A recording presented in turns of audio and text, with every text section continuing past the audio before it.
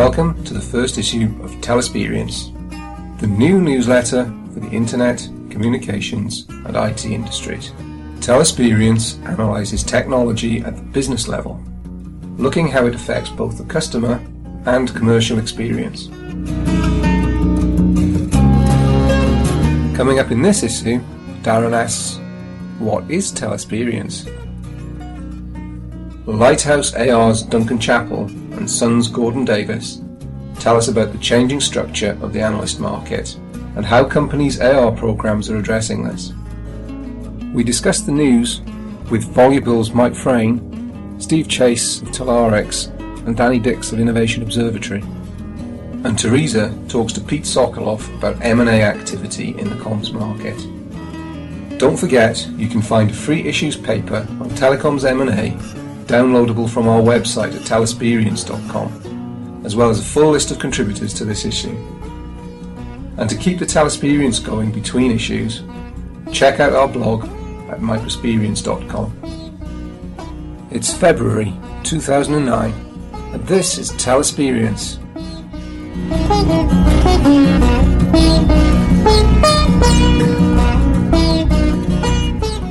At Telesperience, we constantly ask the question, how does this technology, standard, regulation or method affect the Telesperience? But what do we mean by that? The first element of Telesperience refers to the market we cover. The telecommunications industry has evolved from simple devices to transmit messages over distance, such as smoke signals, drums, semaphore, flags or heliographs, to a sophisticated, multi-trillion-dollar industry that covers virtually every part of the globe.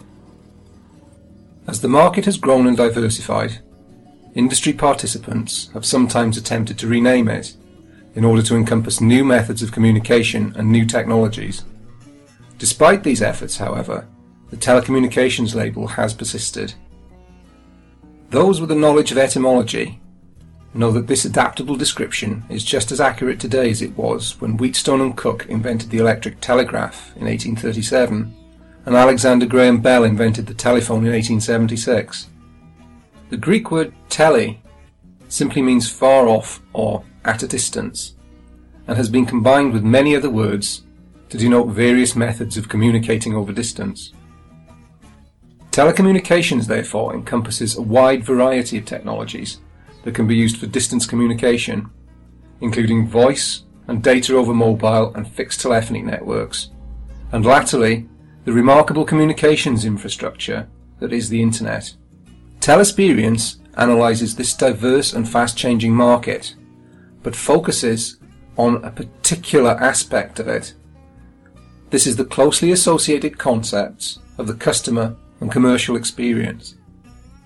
But what do we mean by the customer experience? Simply that this is the totality of all the experiences a customer has with their telecom supplier. It's affected by many things, including the ease and efficiency of the whole order, billing and payment cycle, the quality of service a customer receives, and how suppliers deal with their queries and complaints. We consider how each of these aspects contributes to the overall Telesperience. Whether this is a direct customer touchpoint, as in the case of call centres, IVR systems or bills, or something that may be hidden deeper down in the telecommunications infrastructure, but still contributes to the quality of the customer experience, such as a service provisioning system that delivers an ordered service reliably and on time, or a security solution that prevents your mobile wallet from being plundered. The novelty of simply being able to use telecommunications services has long worn off in many world markets. As coverage, price, and even services cease to differentiate service providers, customers start to demand and expect a better service experience from their supplier. Delivering against this offers the promise of longer-lasting and more fruitful relationships with customers, the ability to attract customers from rivals, and the possibility of driving down costs associated with complaints and churn. However, the customer experience is far from simple, comprising many distinct but interlinked elements that need to be optimized, not just for all customers, but for groups of customers, perhaps even for individual customers. Closely related to this, however, are the needs of the service providers themselves. The telecommunications industry is, like any other, shaped by economics, by supply and demand, and by the need to make a profit. So the commercial aspects of the customer relationship are extremely important. All changes have to lead to positive commercial results. Ultimately, either higher revenues, decreased costs, or a better competitive positioning. Telesperience is always mindful of commercial demands. We don't believe in investing in technology for technology's sake, but rather only if it delivers some business benefit to the purchaser.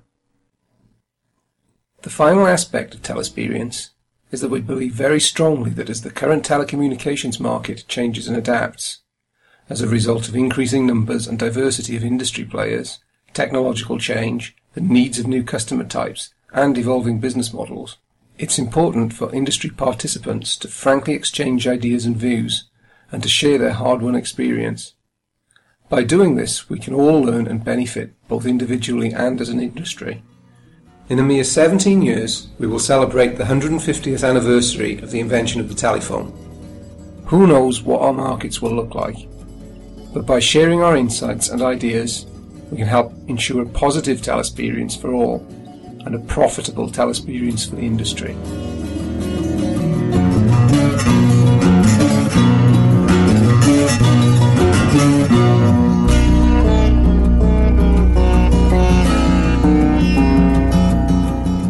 The industry analyst market comprises a wide range of companies, from major traditional firms such as Gartner, IDC, Informa, Frost & Sullivan, Yankee and Forrester, to mid-tier players such as Analysts Matter.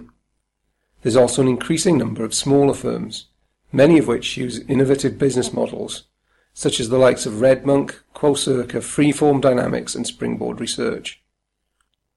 With the increasing range of analyst firms, new analyst business models and new ways of engaging with them, analyst relations is changing rapidly. To find out more about these changes, Teresa spoke to Lighthouse AR's Duncan Chappell and Sons Gordon Davis. Thank you, Darren. We're pleased to welcome Duncan Chappell, the Managing Director of Lighthouse Analyst Relations. Lighthouse is a research company that follows the analyst market and helps global telecoms operators and vendors understand how analysts are influencing the end users of their research. Before working at Lighthouse, Duncan also founded and directed the international analyst relations business at Broder Worldwide and was previously an analyst at Ovum. Duncan, can I begin by asking you a question that's harder than it looks? How would you define industry analysts? Hi, Teresa. Well, it is a very difficult question because there are lots of people who look like consultants or analysts or even high-powered journalists. And it's very hard, even for people in large organizations that work with a lot of analyst companies, to tell the difference between a real analyst and somebody who isn't one. The definition that we would use is that an analyst is somebody who works for an organization that's following an independent research agenda into telecommunications or technology, and is using that research to help client organizations which are investing in technology, either financially by investing in stocks and shares, or investing in technology by using it to drive their operations. And that means that industry analysts are people who are following their own research direction and are helping people to make better decisions with technology. Duncan, can you tell us, why do companies engage with analysts, and how does this differ from how they engage with journalists? I think that there are two main differences between the way that companies are engaging with industry analysts. The first major difference is that most organizations that are communicating with analysts are doing that as part of a two-way conversation. So you're seeing organizations that are communicating to industry analyst firms like Gartner and Ovum and IDC, and they're simultaneously consuming information and really using information from analysts to help them make their own decisions about the directions that they're taking.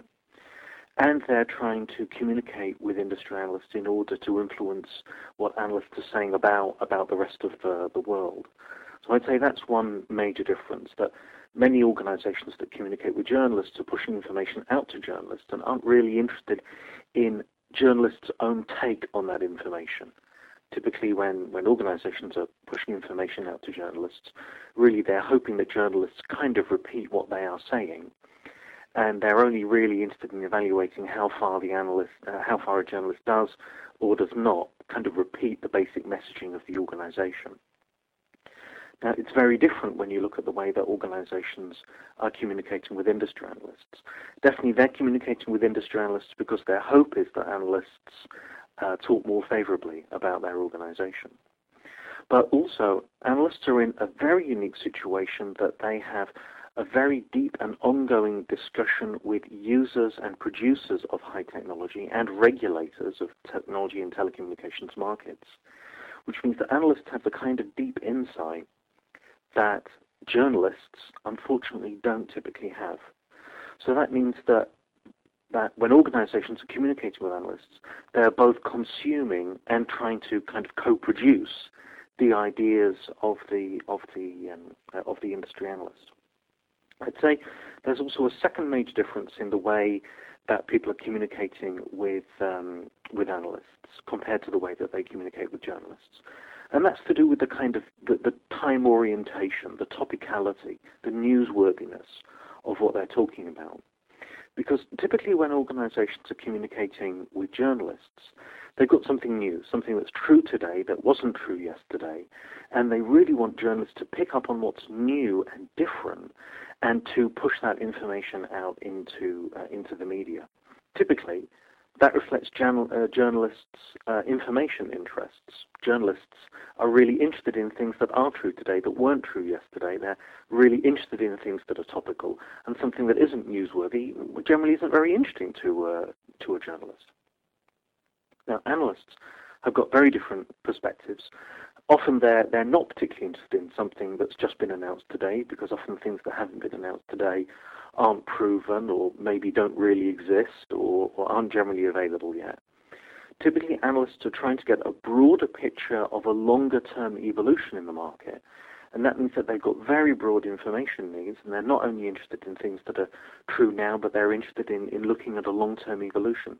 So they've got very broad information needs, and when they're collecting information, they may not use it straight away. So if you meet a journalist, you give them information, typically you'll expect the journalist to write something about it today, next week, sometime this month, probably fairly recently. But this longer time orientation of analysts means that they may not use the information straight away, and when they do use it, you may not know. You know, if a journalist writes something, they'll write about it, it'll be in the newspaper, you can probably find out. But a lot of the work that analysts do is in conversations and in confidential engagements with clients, where a telecommunications company that's given information to analysts may never know whether or how that information has been processed and served up to the clients of the analyst. So it's a very different communications environment for people who are speaking to them. That certainly makes it a lot more difficult for companies to understand and to manage. My view on this is that reporters report, they make statements about what's happening without necessarily any value judgment to them, whereas with analysts it's much more to do with opinion and interpretation, and that very much these two cross over at some point. So a high-end journalist, for example, might very well have considerable knowledge and insight, although, as you've said, fundamentally they're very different jobs. That's true, and it's useful to think about the difference this way, that an analyst can have an opinion, and that opinion is newsworthy, whereas a journalist might have the same opinion, but the journalist can't simply state that and put that in their own article. You know, if a journalist wants to get a particular opinion across in an article, they actually need to hunt around for somebody who's a kind of reputable, independent third party and get a quote from that person that says what the journalist's own conclusion is. And then the journalist has to present somebody else's opinion rather than presenting their own. You know, it's actually quite a frustration for journalists. That many of them, of course, you know, they're equally bright as analysts. Their only difference is that often they're a little bit more extrovert, and they hunt around for information in different ways. But journalists' opinions can't be taken seriously in the same way that analysts' opinions can be. My feeling is that the analyst landscape and how analyst firms go to market is changing substantially at the moment. What's your thoughts on this, Duncan? It's changing amazingly, and the change that we're seeing in the analyst landscape is actually quite contradictory, because we're seeing a big segmentation of the market with very different trends going on in different ends of the analyst market. The overall trend is of growth, and in fact we typically see this accelerated slightly during recession. So during the last recession, spending on analysts grew at the beginning of the 1990s, especially by end-user organizations. End-user organizations become much more cautious and defensive during recessions, and they really need to kind of outsource the blame for potentially bad decisions. So the use by end-user organizations of analysts typically accelerates during recession. And you've got more opportunity for custom consulting projects, helping people through decision-making processes. But we're seeing a lot of segmentation in the market. So at the top end, with large analyst firms that are serving end-user organizations with revenues of $1 billion and above, there's typically ongoing consolidation here. Buyers of analyst services become more and more conservative, and they want to make sure that they're buying from very large organizations. So a great example of this is the U.S. federal government. The U.S. federal government is a very, very large buyer of analyst services. And almost everything that they spend, something like 95% of spending by the federal government, goes on Gartner Group.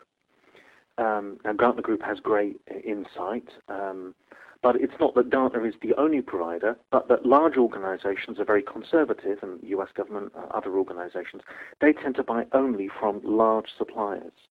And that means at the top end there's a continual consolidation, where firms like Meta Group have been bought by Gartner, where firms like Giga Group have been bought by Forrester.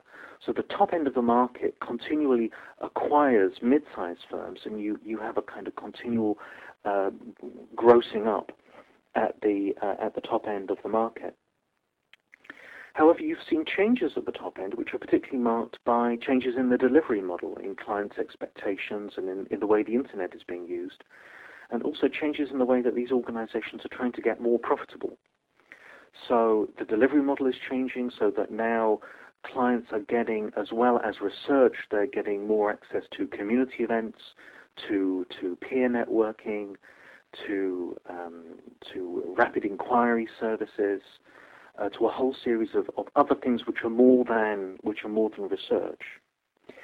And people at the bottom end of the market, I think, have found that through using the internet, they're able to access a much wider range of analysts. So it's never been easier for one person with a laptop and a telephone line, or even two people, or three people, or four people, to set up a new firm and really win leadership. It's very interesting that, for example, somewhere in the middle of Sweden is a telecoms analyst who's a specialist in MEMS chips. Most people in the world don't know what a MEMS chip is, don't care about it. Some people do care about it, and everybody beats a path to this guy's door. He's one person, he's a leading expert. All of the major firms are using him. 10 years ago, it wouldn't have been possible for this guy to build visibility, to build niche leadership. But now, because of the use of the internet as a way of acquiring information, sharing information, publicizing ourselves, discussing, now it's possible for this change in the delivery model to hugely change the way in which people are consuming analyst research.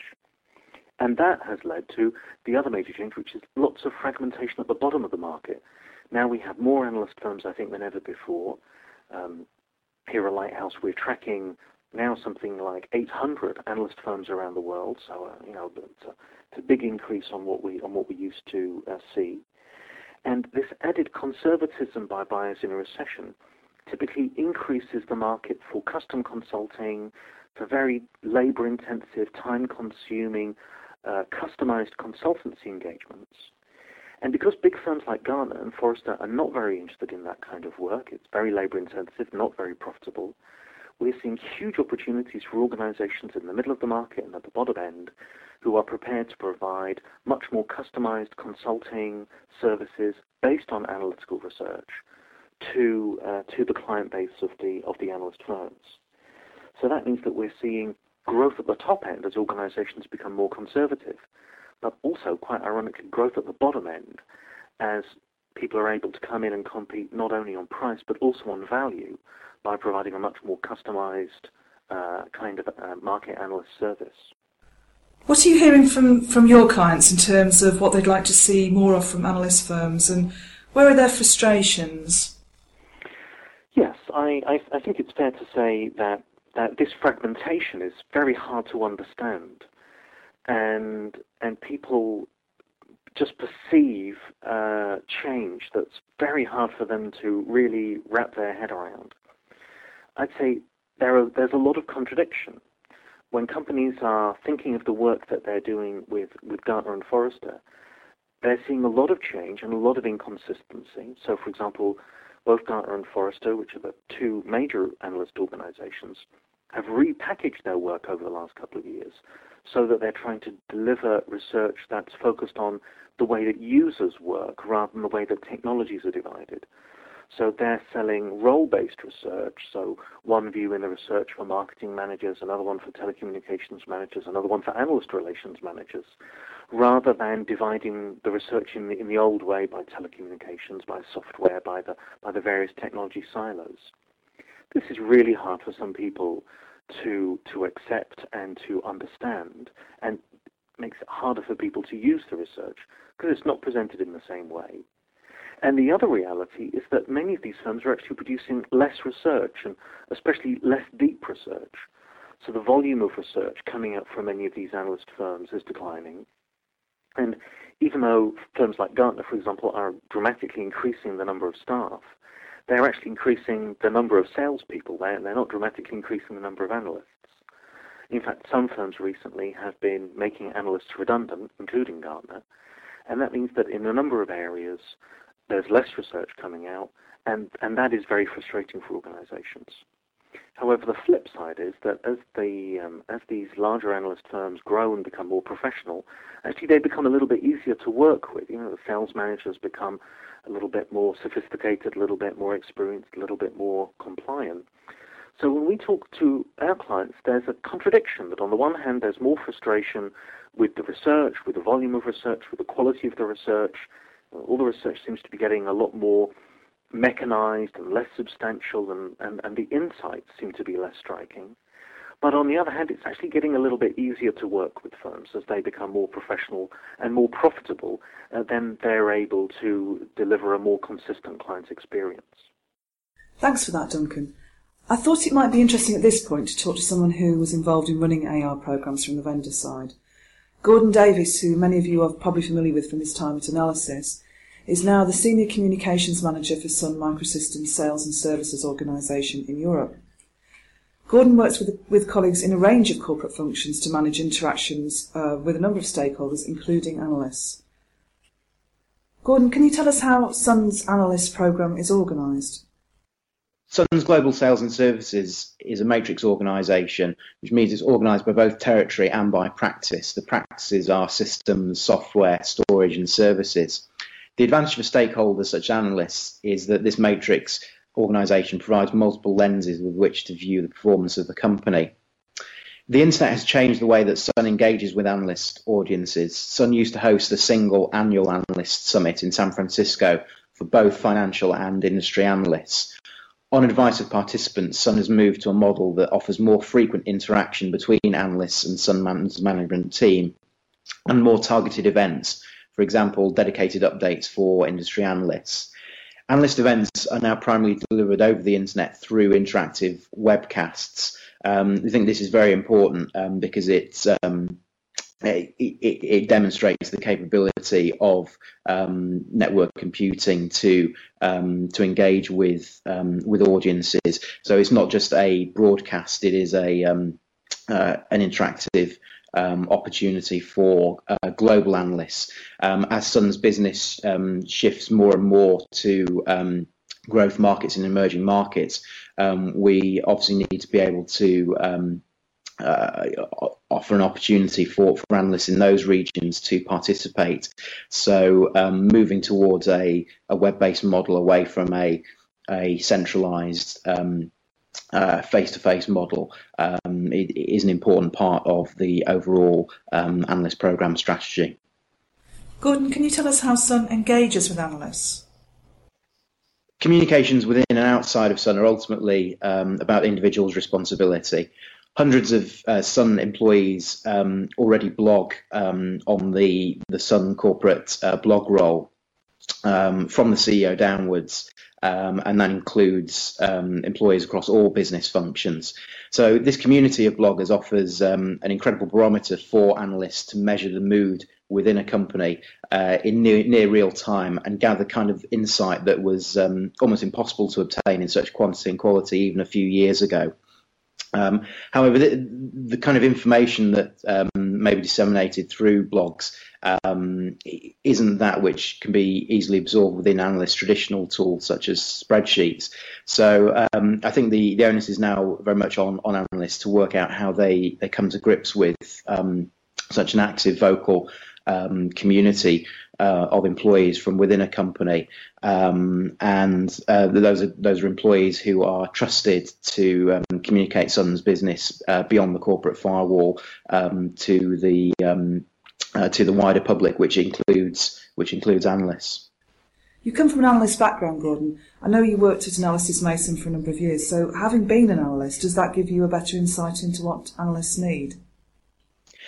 The experience of having had several years' experience on the analyst side of the industry has proved invaluable upon my return to the vendor side of the industry.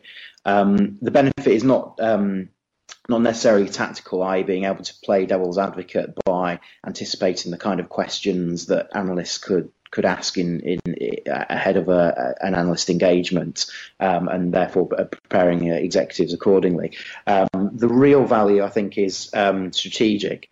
It lies in obtaining a broader, deeper understanding of the technology industry and the strategies of Sun's customers.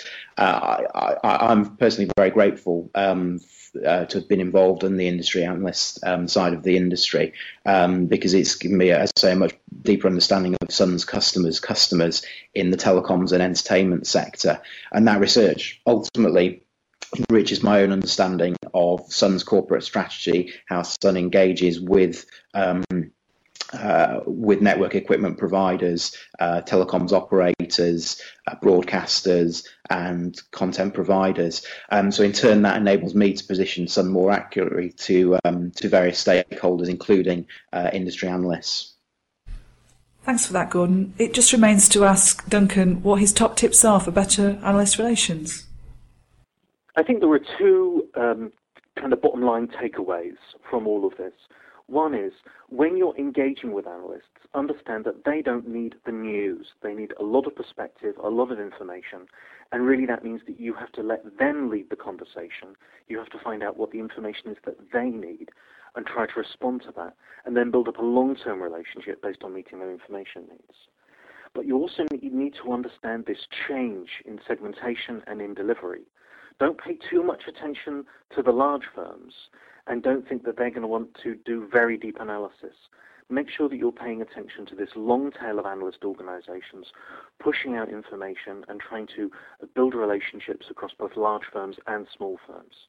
Obviously, that's something that we can help organizations with if they want to identify the broad landscape of analysts that are available to influence. So that was Teresa talking to Duncan Chappell of Lighthouse AR and Gordon Davis of Sun Microsystems. Duncan has a range of information and resources for those interested in analyst relations available from his website, www.lighthousear.com, including his AR blog and his free monthly newsletter, Analyst Equity.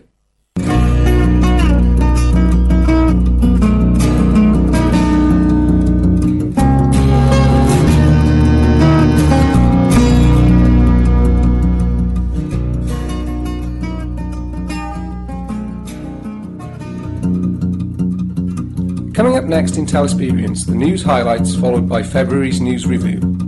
This month, Vodafone announced it was negotiating a deal with Orange in the UK to share the costs of technology, engineering and maintenance of their network base stations.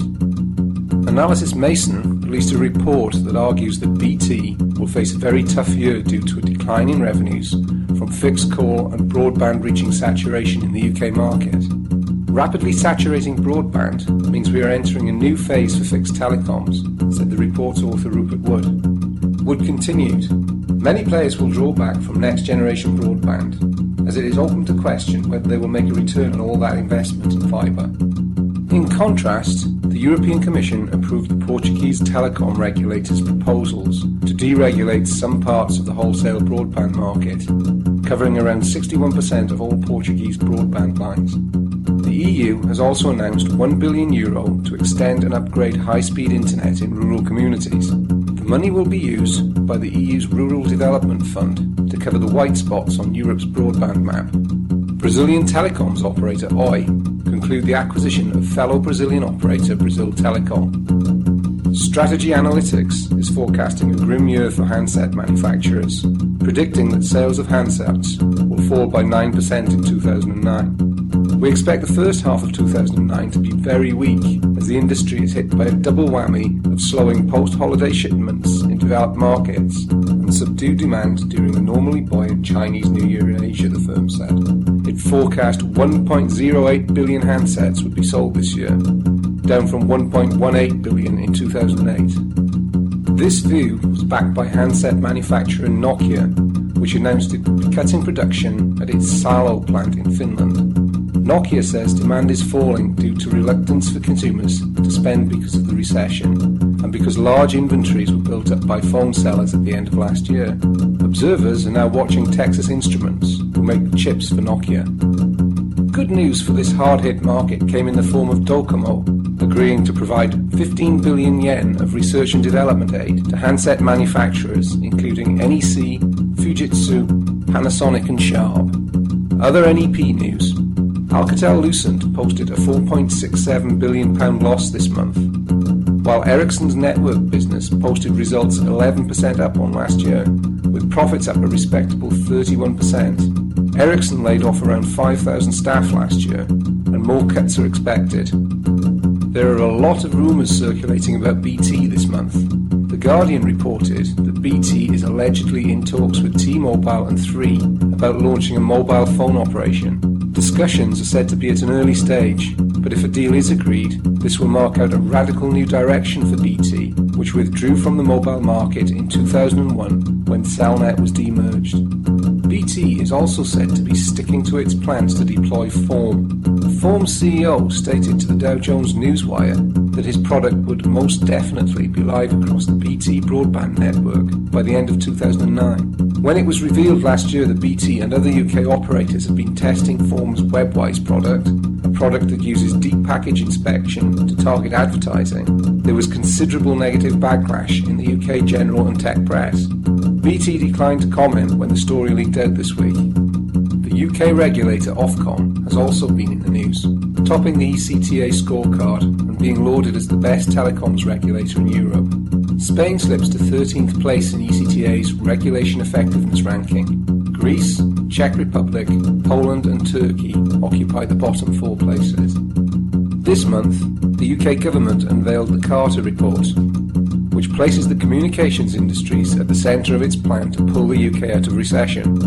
The centrepiece of the report is the suggestion that every home in the UK should have broadband access by 2012, when the Olympics will be held in London. Despite the tough financial environment, EPM software provider Tribold managed to secure $11 million in funding from Intel Capital, DFJ Esprit and Eden Ventures. And UK BSS firm Cerillion has gone all convergent, launching its new Total Convergence architecture for convergent billing based on the TMF's telecom application map, as well as Mediator Plus, a new convergent online and offline mediation system. In Africa, Egyptian operator Mobinil reported slower growth as roaming revenues declined in line with a drop in the number of tourists, while Telecom Egypt is still said to be on the hunt of acquisitions in the Middle East and North Africa region.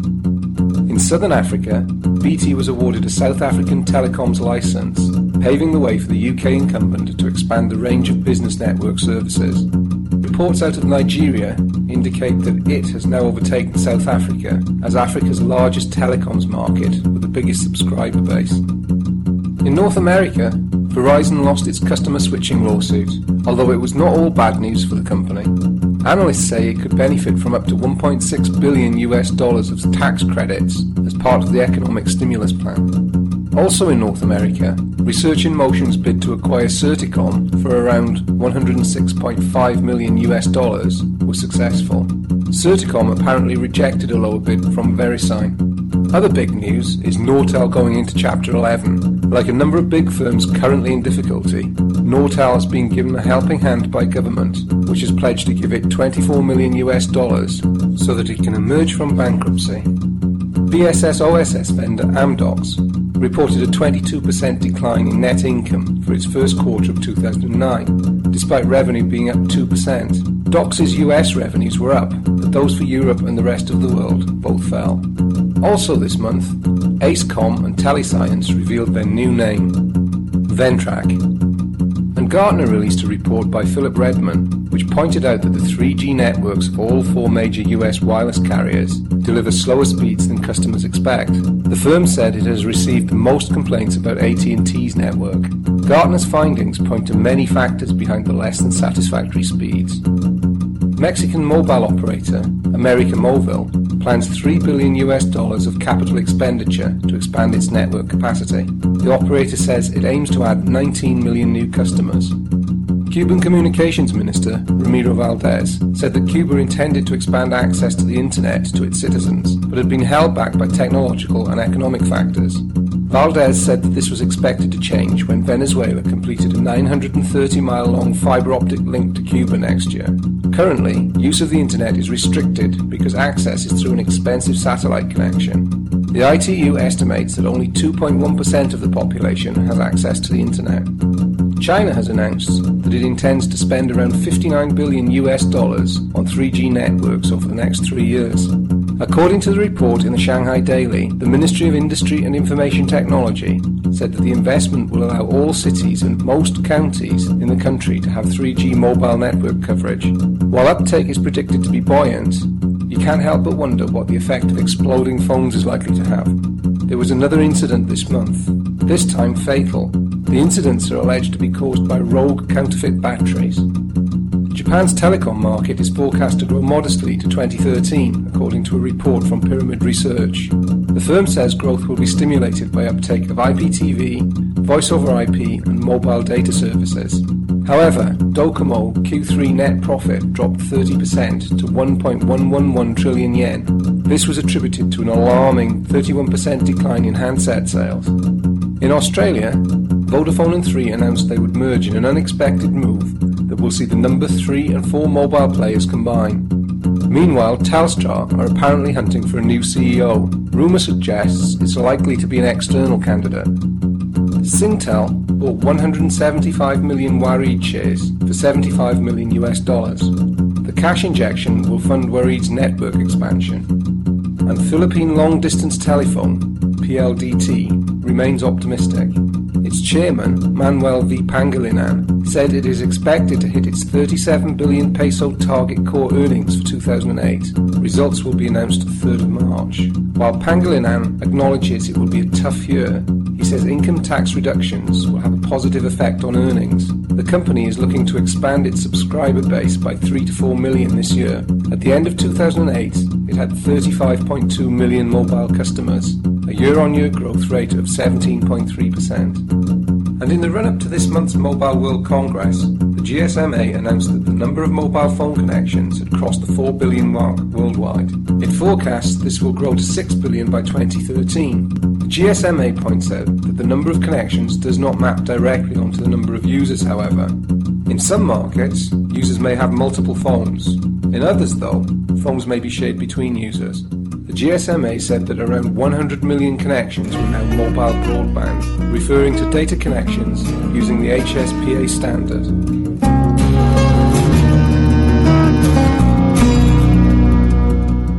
So welcome to Danny Dix from Innovation Observatory. Danny is a long-time industry analyst and now analyses telecoms and green energy markets.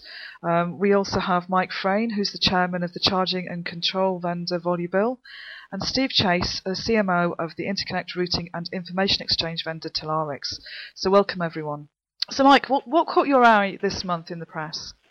To be honest, Teresa, I've been kind of keeping an eye out on what the governments are doing in terms of these bailout packages they're offering to banks, what they're doing to help the motor industry, etc. And I'm also kind of keeping an interesting eye on the way some of the people are spending this money. Obviously, people like RPS and others spending money on refurbishing offices and things.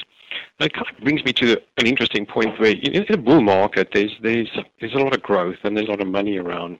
And to some degree, that creates a model where people are fueling further growth, and sometimes you get some greed in that, and everyone obviously focuses on corporate greed, and there's a lot being spoken about that. But I think what people are sometimes neglecting is there's also been some government greed in there.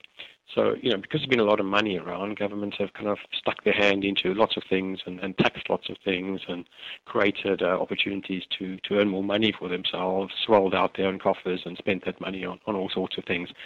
And, now that the world needs a correction, and obviously everyone's talking about how the banks need to restructure and all that type of stuff. I do worry that nothing's happening about looking how government really needs to restructure. So it itself has created an infrastructure around the financial situation that existed when there was a lot of money around. And if they don't get themselves restructured, that's going to be a problem. And I kind of also think about the way they're dealing with some of these things, reducing VAT, I don't know, the interest rates where they are, and the kind of rules they're trying to put in place. I just think that too much government intervention isn't going to fix anything for any of us, and particularly in the telco industry. There's got to be a layer of regulation that's obviously quite clear. But, I'm not sure governments are well positioned to fix all of the world's problems. I somehow think that if they were to recognize their own contribution to the problems we have today in terms of, too much interference in some cases, charging too much. If you look at the car industry and say, well, why is it in the mess? Well, if you look at how much fuel tax there is and all kinds of other import duties, etc., the vast majority of the money people spend on services is by making it financially attractive for people to offer those services. Nothing else will really work.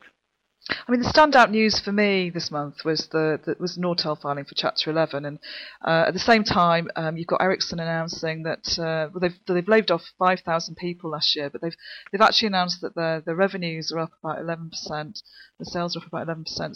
So when you look at this network equipment provider market, there's already been considerable mergers and acquisitions activity. I mean, we've seen Alcatel and Lucent merge, Nokia and Siemens have formed this joint venture, Nokia Siemens Networks, and Ericsson bought up Marconi. So there's a lot of that been going on, and I guess the big question that I have is, is the network equipment provider market the right sort of shape now to serve the service providers' needs? And this comes back to the point that you're making, I think, that when we're looking at these interventions by government, a lot of these interventions are about stimulating that market. They're about broadband build-outs, etc. And is this the most appropriate way that government should be stimulating the telecoms market? Yeah, look, I don't think they should be enforcing those things on the market, because at the end of the day, if there's a real market and a real demand out there, then clearly, people will fulfill that need. It's as simple as that. Mm-hmm. And if people have disposable income to spend on that because they're not spending it on other things, they will basically consume and demand broadband from their suppliers. It'll happen naturally. So I just think they're kind of trying to fix problems at the wrong level, basically. If they gave everyone a tax cut so they had more money to spend on things, they'd spend the money on the things they really wanted and needed in their lives to improve their lives, and broadband would be one of those things. So I just think they kind of look at these things upside down. In terms of your question about, the network infrastructure providers, if you look at the problems that Nortel is almost like, something that's been kicking around for a long time. The fact they're going into Chapter 11 is not exactly news. Everyone's known they've been in trouble for some time. Mm-hmm. So I think what's happened, when you get these mega mergers, they sometimes work and they sometimes just don't work. And also, if they put two big companies together, if they're not very, very aggressive about cutting costs and rationalizing products and doing some of the really, really hard things, then there's no rationale for putting two big companies together.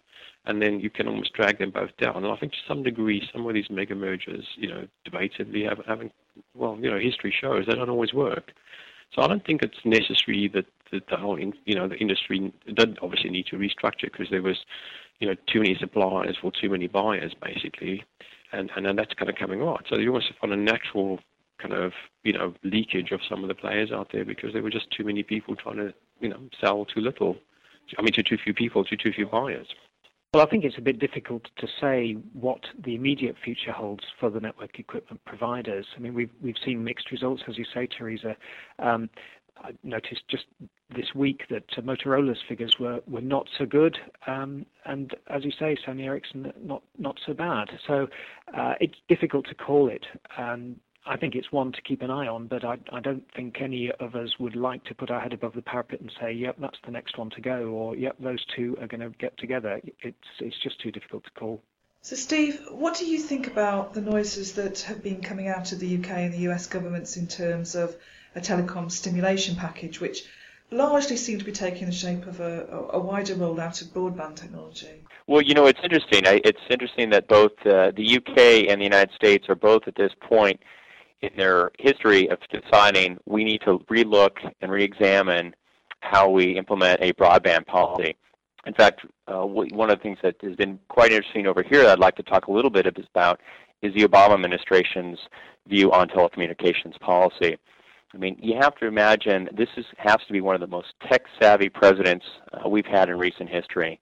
I mean, the Obama campaign really rewrote the books in terms of leveraging cell phone texting and the internet just to raise money and connect with all the supporters that he had across the United States. And of course, you probably couldn't help but hear a couple of weeks ago, he was in a bit of a discussion with the Secret Service on how he could keep his BlackBerry, and now they figured out a way to secure his BlackBerry so he can continue texting all of his friends and colleagues. But I think if you look here, one of the things that's in the Carter report and also here is, how do you stimulate broadband? And where this is coming up in the United States, of course, is in this large $800 billion plus stimulus package. And Obama said very clearly that one of his first priorities was going to be a national broadband policy. In fact, he actually even mentioned it in the inaugural address.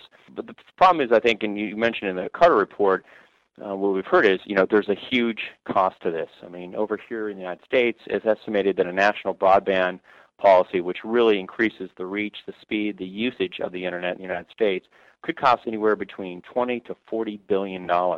So what has happened in this newest stimulus package that's just come out from the U.S. Congress, there's about $6 billion set aside to help start the broadband policy. And it's important because, in this plan, they're really trying to use the broadband policy to create jobs, but at the same time, get more people to use the internet. There's actually a proposal right now to stimulate demand for broadband by getting healthcare organizations to get tax breaks if they start to expand the range of services they offer online. Now, overall, I think the most important thing for the U.S. is they need to get their U.S. broadband standing back up. I mean, we used to be fourth in the world, and today I think we're down to 15th behind most of Western Europe and Asia-Pac. And if you kind of look at where the policy is, they're going to go ahead and set $6 billion out and hope that 2.8 of that billion is taken by small little carriers in rural areas in the United States to go ahead and start bringing broadband to people who've never even had access to high-speed internet. And I think that you're going to see that start off. There's also talk of having the federal government help startups and other new companies with broadband, especially in wireless broadband. They're looking at even maybe helping them underwrite some bonds so that they could get the money they need to start wireless broadband in some of these rural areas. One other thing that I think is important in Obama's administration, so you've got this national broadband policy, but we're also seeing changes at the FCC. And for those who are not familiar with the FCC, it's the Federal Communications Commission, and it oversees everything from cable to telecom providers to even the radio waves. And with the new administration coming in, they get to actually appoint members from the Democratic Party to serve on that. And so there's a lot of discussions going on what kind of changes are going to implement in the next few years that might affect telecommunications company or even an internet company. One of the hot topics here is net neutrality, where you have network providers who may have in the past kind of interfered with content or perhaps limited the speed based on the current negotiations or contracts they have with other content providers. Well, that's going to be one of the top issues for the FCC to tackle. And you may or may not have heard of it. It didn't receive a lot of press during this election cycle, but the FCC found out that Comcast had violated some federal laws when it blocked customers for sharing large files and online videos. Well, there's no doubt that Comcast is going to appeal that decision, I think you're going to see the FCC and Congress take an active role to decide once and for all what does net neutrality really mean. Another very important issue I think you're going to see is mergers and acquisitions. And as we've talked about, on the network side of network providers, the Nortels, the Alcatel-Lucents, certainly over here, there's more talk of continuing consolidation with telecom providers, or even maybe cable companies with the telecom provider. I think you're going to see a lot more analysis and scrutiny with a new FCC on any mergers and acquisitions. Over the past 8 years, the Bush administration's FCC was more, I think, forgiving and saw a real need to bring some companies together. But I don't think you're going to see that in this administration. So those are just some of the changes I think we're going to start seeing in the next couple of years, certainly under the Obama administration and their view of telecommunications policy. Steve, do you think, obviously, from what you're saying, you think you're seeing significant effects from Obama becoming president over in the US, but what do you think the international aspects of that, how do you think those changes in the US market are going to affect, those of us living in the rest of the world? Well, I certainly think, if you go back on the national broadband policy, the fact is that you have so many people who really don't have access to high-speed internet. They've been unable to really enjoy the benefit. One of the things that's certainly more popular here than ever before is Skype, using obviously the internet to make long-distance calls. But what's really happened is you've got this disenfranchised area or parts of the United States that, because of their limited access to the internet, haven't been able to take advantage of that. And so they're paying, much higher costs in terms of making long distance, or else they're just not making long distance or international calls at all. So I think, if broadband policy goes through, I think you're going to see a lot more activities that are going to be pushed through to these rural areas, and in turn, they can then participate in really the global internet, whether it's, using Skype to make calls to international locations, or even, purchasing things overseas. But I think, anything that stimulates demand and interest across these rural areas so they can become part of the more global internet community is going to be helpful. Yes, of course, infrastructure investment in the telecoms area, which Obama is talking about, is likely to be copied in other countries around the world, developed economies anyway. In fact, we've been doing some work on CapEx plans region by region, country by country, and that's going to be a significant factor in the developed market. But interestingly, in developing markets, there's likely still to be quite a lot of CapEx going on. So for equipment vendors, I think Obama and other interventions of that kind are going to be important, but vendors themselves should continue to look for the developing markets in BRIC and other countries too, because that's where the hotspots are likely to be. Okay, moving on. Danny, what have you found for us? Well, I noticed that at the end of January, Cisco had bought Richard Zeta Building Intelligence, which is a company that supplies middleware that integrates building management applications with enterprise IT infrastructure. And also at the same time, they announced some technology of their own that's called EnergyWise, and this measures and controls the energy consumption of any IP-connected device. At the moment, EnergyWise supports Cisco's Catalyst switches, but it can be added to other devices as well. And, of course, Cisco will be integrating this with the Richard Zeta products. So how do you think that affects the telesperience then, Danny? Well, I think there's a couple of things here. First, telecom operators themselves are big energy consumers, and technology like this can help them to reduce their own OPEX and their carbon footprint. But second, it's possible for them to offer remote monitoring and control of communications and IT equipment for energy efficiency purposes to other large enterprises as well. That's a managed services opportunity that should be attractive to quite a lot of big companies, particularly those with large numbers of sites. Okay, the whole intelligent buildings area is of interest to us actually, and how telecom services can be used to enhance the customer experience. For those listeners that are interested, there's a free article available from our website, which also contains a case study of how Westfield London has embedded telecoms and IT into its building and how it's going to use it. It's experimenting with a variety of telecom services, and I think it's clear that there's considerable scope for innovation, beyond the likes of just heating, ventilation, and air conditioning here. Yeah, sure, I agree with that. It's interesting to see that there's quite a lot of these integrated communications, IT, and building automation opportunities coming to the fore now. And I think green issues like this are still definitely on the agenda, both for telecom operators and their customers. For instance, big energy users here in the UK, and that would include telecom operators and call centre providers, they're soon going to have to work under the carbon reduction commitment scheme. And that means they'll have to buy licenses to emit carbon. And of course, there's equivalent schemes in other countries too.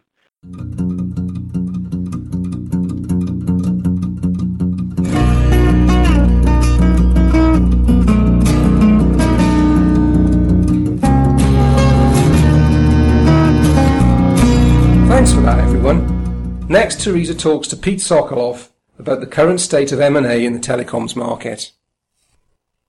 Joining us in this issue of Telesperience, we have Pete Sokoloff, the MD of Peter A. Sokoloff and Company, which advises on corporate mergers, acquisitions and debt and equity placements. Founded in 1997 by Pete and Annie Sokoloff, the firm has rapidly achieved international standing by covering the security and telecommunications industries. So welcome to Telesperience, Pete. Can you start by telling us what the difference is between a merger and an acquisition? I've seen quite a few where something is presented as a merger only to find out later it's really an acquisition. Teresa, I get asked that question all the time. Strictly speaking, an acquisition occurs when a buying entity acquires a selling entity and thereafter controls it. So most mergers are also acquisitions. The only time a merger would not also be considered an acquisition is when a marriage of equals takes place, so neither party is viewed in control. Technically, a merger is either a combination of two companies to form a new company, or the absorption of the assets and liabilities of the selling company by the buying company, after which the corporate entity, which was formerly the selling company, ceases to exist. This is most often done for tax purposes. Hope that's not too confusing to you. The term merger is often used to describe a transaction to the media, customers, and employees. It just sounds better than saying acquisition. It creates the illusion of a win-win situation where both sides get respect and credit. Perhaps out of sensitivity to the seller's feelings or in an attempt to correctly position the transaction, it's called a merger rather than an acquisition. The parties spin the story this way to focus attention on the benefits of combining resources, management, and employees. A true merger, which is not also an acquisition, suggests a marriage of equals or almost equals. Nearly meeting this parameter are a couple of major telecoms deals you'll be familiar with: AT&T and SBC and Alcatel and Lucent. The AT&T SBC transaction was portrayed for marketing purposes with some interesting spin. Clearly, SBC was the acquirer, but they changed the name of the combined company to AT&T. But it's generally understood that SBC's managers and policies rule the roost of the combined company. Alcatel-Lucent is a fascinating story. Despite the obvious fact that Alcatel was acquiring Lucent, the transaction was called a merger, and the new company was duly christened Alcatel-Lucent. A great deal of effort went into an integration that arranged managers in both organizations on a tit-for-tat basis. The chairman was Alcatel, the CEO Lucent. Various divisions were placed under alternating Alcatel and Lucent managers. The chain of command in many areas was purposely set up so an Alcatel employee would report to a Lucent employee, who would report to an Alcatel employee, who would report to a Lucent employee, and so on. So, Teresa, now you know the secret. Virtually every merger is also an acquisition. A true pure merger, which would be a merger of equals, is quite rare. Okay, that's cleared that up nicely for me. We've been hearing a lot about the fact that M&A volumes are down at the moment because of the credit crunch. But on the other hand, we're hearing that it's a great time to acquire. So what's your view of the current telecoms M&A situation? Well, clearly the M&A market has been negatively impacted by reduced credit availability. Those firms, such as the large private equity outfits who rely on leverage to make their return on investment thresholds, have greatly reduced their presence in the M&A market overall, much less the telecom sector. Strategic buyers at the operator level have not been as badly impacted. Traditionally, telecoms operators have utilized their strong recurring cash flows to secure high levels of debt. Right now, the major U.S. and European telcos have been hoarding cash and reducing debt. As an example, in the boom times, we saw telecom companies borrowing at levels exceeding 5 times earnings before interest, taxes, depreciation, and amortization. Today, most of these companies are at 2 times or less. Therefore, watch for at least one more major acquisition announcement in 2009 as consolidation among the Tier 1 operators continues. Due to the fact that they are trading at low multiples, Qwest and Sprint in America could become target, and even BT Group in the UK could find itself fending off suitors. As far as vendors to the telecom industry, the major hardware, software, and professional services firms continue to review potential acquisitions from a strategic perspective, i.e. adding to their portfolio by acquiring technology, geography, and new customer bases. We will continue to see selective acquisitions in this area, but the reality of low valuations that set in really after the tech boom busted with everything else in 2000 and 2003 remains unchanged. It is dangerous to think that the current market cycle will somehow produce a buyer's bonanza of great companies selling at distressed prices. If you are the board of a growing profitable company, you are not likely to accept a low valuation just because the overall market outlook is currently discouraging. We encourage buyers to think strategically and pay up for the right company. Leave the bottom fishing to the turnaround experts who are willing to take the risk of buying a broken business which is forced to sell because they can no longer raise more money to survive. That said, it is a great time to be acquiring. Expanding when the competition is paralyzed with indecision has always been a successful action taken by the smartest investors and CEOs. Simply put, those who worry about their stock price today and do nothing to expand their businesses are destined to be someone else's acquisition in the future. In the last sort of 10 or 15 years, we've seen a cycle that's been fueled considerably by the need to grow, and then another one which was due to fire sales after the dot-com bust, like you've just spoken about. And lately we've seen some of the specific verticals consolidating and some of the bigger firms rounding out their offerings or entering new markets via M&A. So these financial issues aside, where do you think the telecoms market is in terms of this M&A cycle, and what do you think the really important drivers are currently? Back at the beginning of 1999, I wrote an article detailing the life cycle of industry. Basically, every industry begins with an initial period of heavy investing in development and growth. This is followed by a violent battle for market share.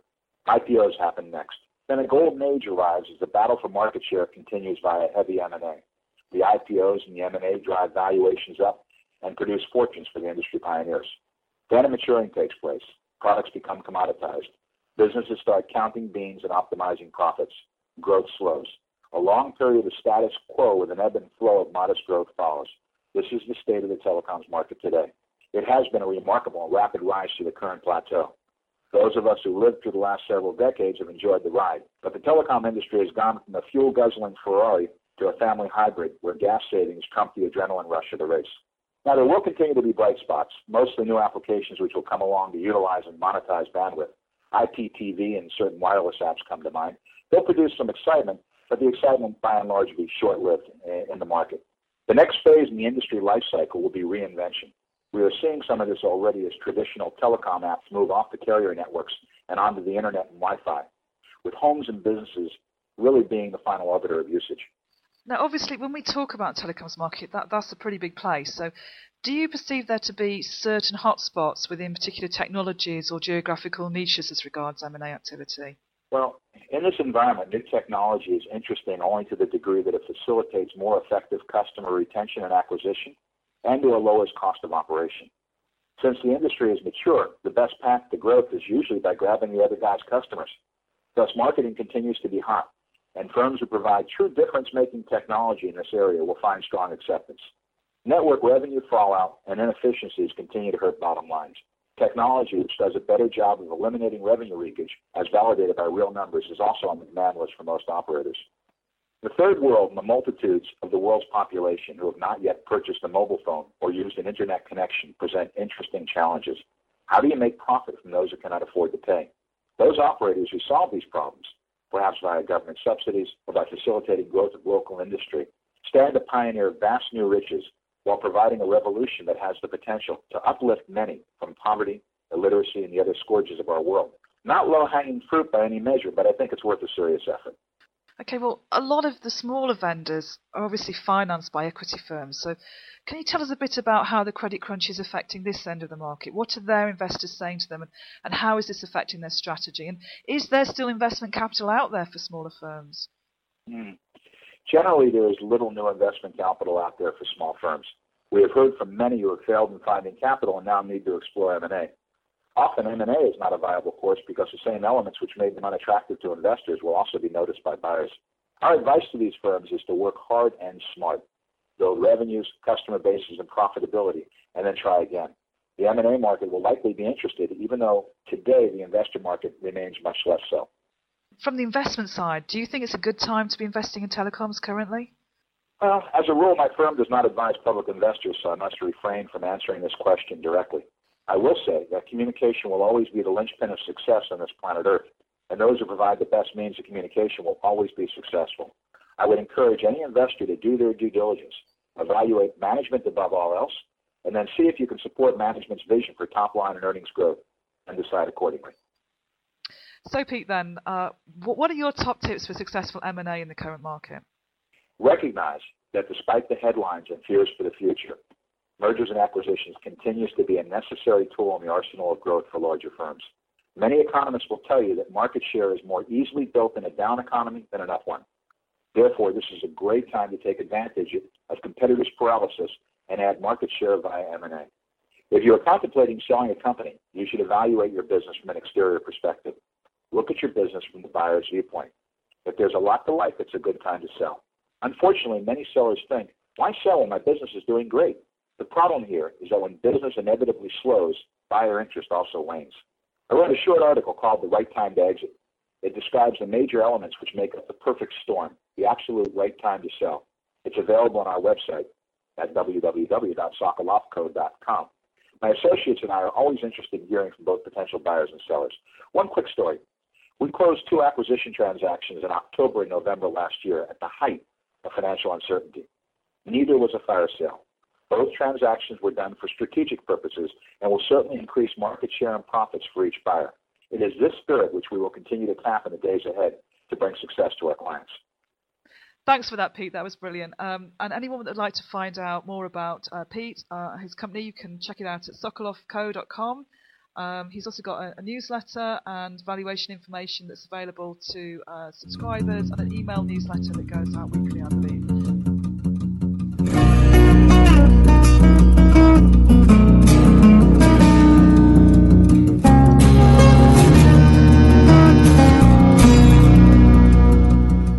We hope you've enjoyed this issue of Telesperience. Don't forget to check our website for related issues papers, and please send your feedback, suggestions and press releases to editorial@telesperience.com. The next issue will be out mid-March, and if you'd like to be involved in that or subsequent issues, details of how you can do so can be found at our website at telesperience.com. On behalf of myself, Darren Clements, and Teresa Cottam, I'd like to thank all the contributors to this issue, as well as all those who have provided their expertise and encouragement. It's February 2009, and you've been listening to Telesperience.